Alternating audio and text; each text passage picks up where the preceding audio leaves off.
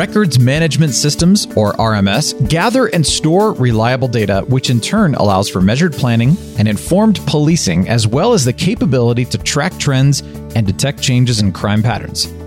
Each RMS utilizes its own reporting methodology, but in less than 2 years, every agency RMS must employ a new methodology called the National Incident-Based Reporting System. Welcome to HXGN Radio. My name is Brian, and today we will be joining Zach Nichols as he interviews Ben Van Horn, U.S. Director of RMS Technology and Implementations, as well as Gina Stedman, Product Manager. Both are from Hexagon's Safety and Infrastructure Division. I'm joined here on HXGN Radio by Ben Van Horn, U.S. Director of RMS Technology and Implementations, and Gina Stedman, Product Manager, both from our Hexagon Safety and Infrastructure Division. Thank you both for joining us today. So I want to start with a general question regarding RMS. Can you explain for our audience the purpose at a 30,000-foot view of their reporting methodologies? Well, I think it's good to understand that, there's all types of data that agencies are required to collect.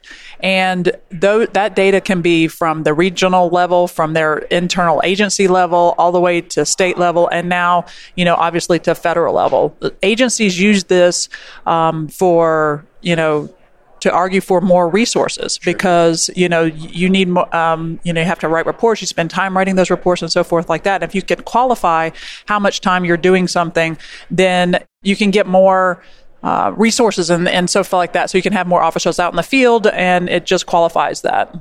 And for, being able to show for funding and for additional resources downstream, you can also have data sharing from, for trend crime reporting, for detectives, for all sorts of user base within the RMS system itself. Okay, so before we started, and our audience doesn't have this pleasure, but before we started, the acronym for the National Incident-Based Reporting System, I pronounced it as NIBRS? NIBRS. Okay, yes. NIBRS. So How does NIBRS differ from previous reporting methodologies? Because up until this point, agencies were typically using UCR, the Crime Reporting Program Protocol.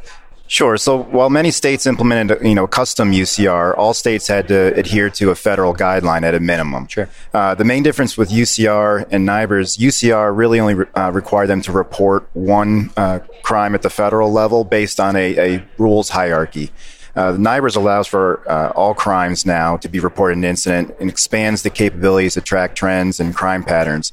So not only does this help information at the local agency level to provide better services from a resource standpoint, but also allows the state and federal governments to provide additional services and support based on crime trends found in the more granular reported data. Okay. And so as we're shifting to this change, what are agencies going to be responsible for once they start implementing this new methodology? So police agencies will be responsible for collecting a lot more data elements now. It's going to be more stringent data validation, the process required. The NIBRS validation or the guidelines, while around for a while, will provide agencies with new methodology and a very comprehensive set of rules the incident reports must meet. So the rules will ensure data is consistently reported across all agencies. So that it's a consistent data collection across the nation at this point. Okay, and obviously this is an improvement, right? Absolutely, yeah. And in terms of implementing this, then can you walk us through the steps that agencies are going to have to take in order to fully transition over to a new record management system? Sure. So there are a number of key points to take into consideration when you're implementing a new RMS. Okay. And we're talking, both at a new RMS level as well as with NIBRS guidelines and things like that. Sure. Agencies have to be cognizant of the fact, do they want to convert their legacy data?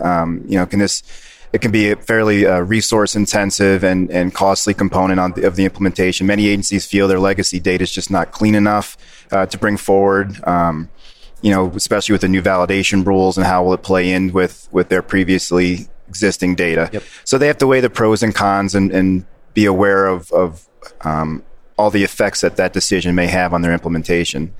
An agency also needs to be sure that they have appointed, a good team that consists of folks who understand all aspects of their agency, the agency's business processes, as well as all their integration points. Too often, agencies put implementation teams that either no longer understand their current business processes or maybe never really did. And in these situations, decisions on how to implement this new system can be very costly and cause either end user frustration or maybe some rework downstream. Sure. I mean, and that's a great point, and that leads me to, I think, an important question to consider. Would you say that right now these agencies are aware of the investment it's going to take in order to make this transition?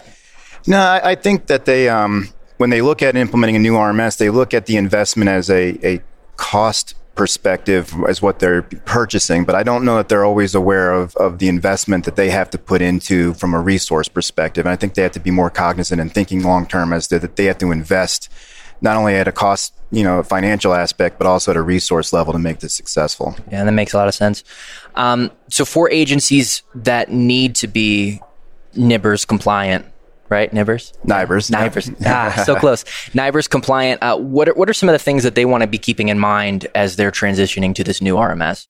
So they have to be aware of the from an entry point standpoint, their officers are going to be asked to adhere to standards that are well beyond anything they're used to. So you have to be aware of the fact that now you've got a user base that you have to train up and bring on board. You have to have, so you have to spend a lot of time up front gaining your agency's understanding of what this new world is going to look like for them, training them on the new rule set, and then also having them understand from a field level what they're going to be involved with. This can cause a lot of frustration at the officer level because they're not used to this level of entry, and it causes frustration from the standpoint that they want to just be out there doing their daily job and working calls, and this can inject new time-intensive work on their part. Yeah, Dan, I want to add to that. I mean, as a former officer, right? I mean, typically we don't necessarily care about, the end game and when we're completing our reports and things like that. So we need to understand at a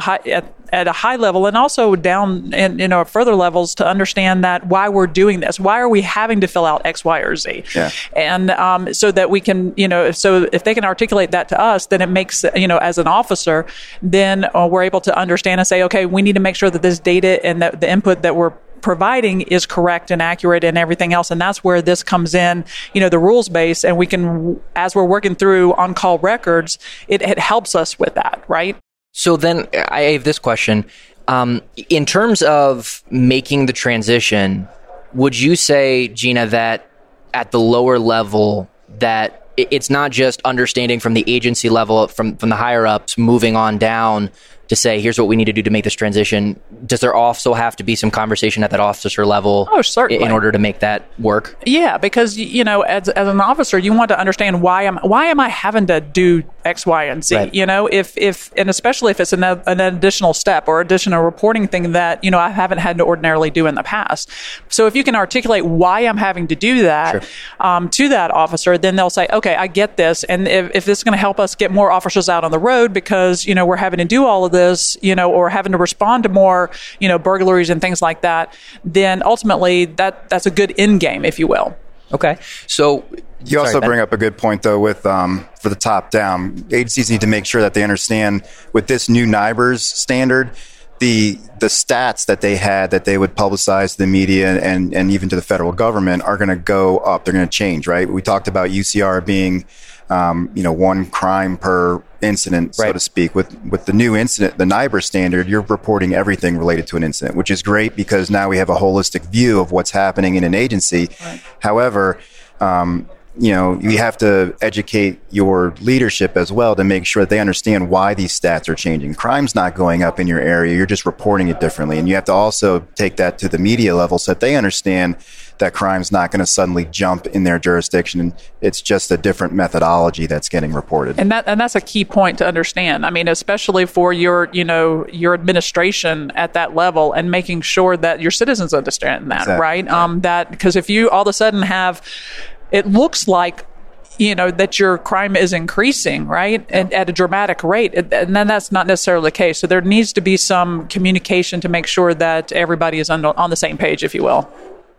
Okay. So moving to Hexagon then, Gina, what is the best solution that we have, if we have a solution, that's going to help these agencies as they're making that transition over? Well, on-call records as a solution, I mean, NIBRS validation is built into, it's designed, and we understand, as we're moving forward that, the crime reporting and everything else. So it's going to help agencies transition because it's going to provide, step-by-step workflows and what you need to the information that you need to put in there to make sure that you get the validations correct and everything else. It's going to warn you. If I don't have something correct, it's going to warn you and let you know. So it's a robust system built in that, that agencies will be able to go through and be able to do the step-by-step. So it's an overall good solution for the NIBRS.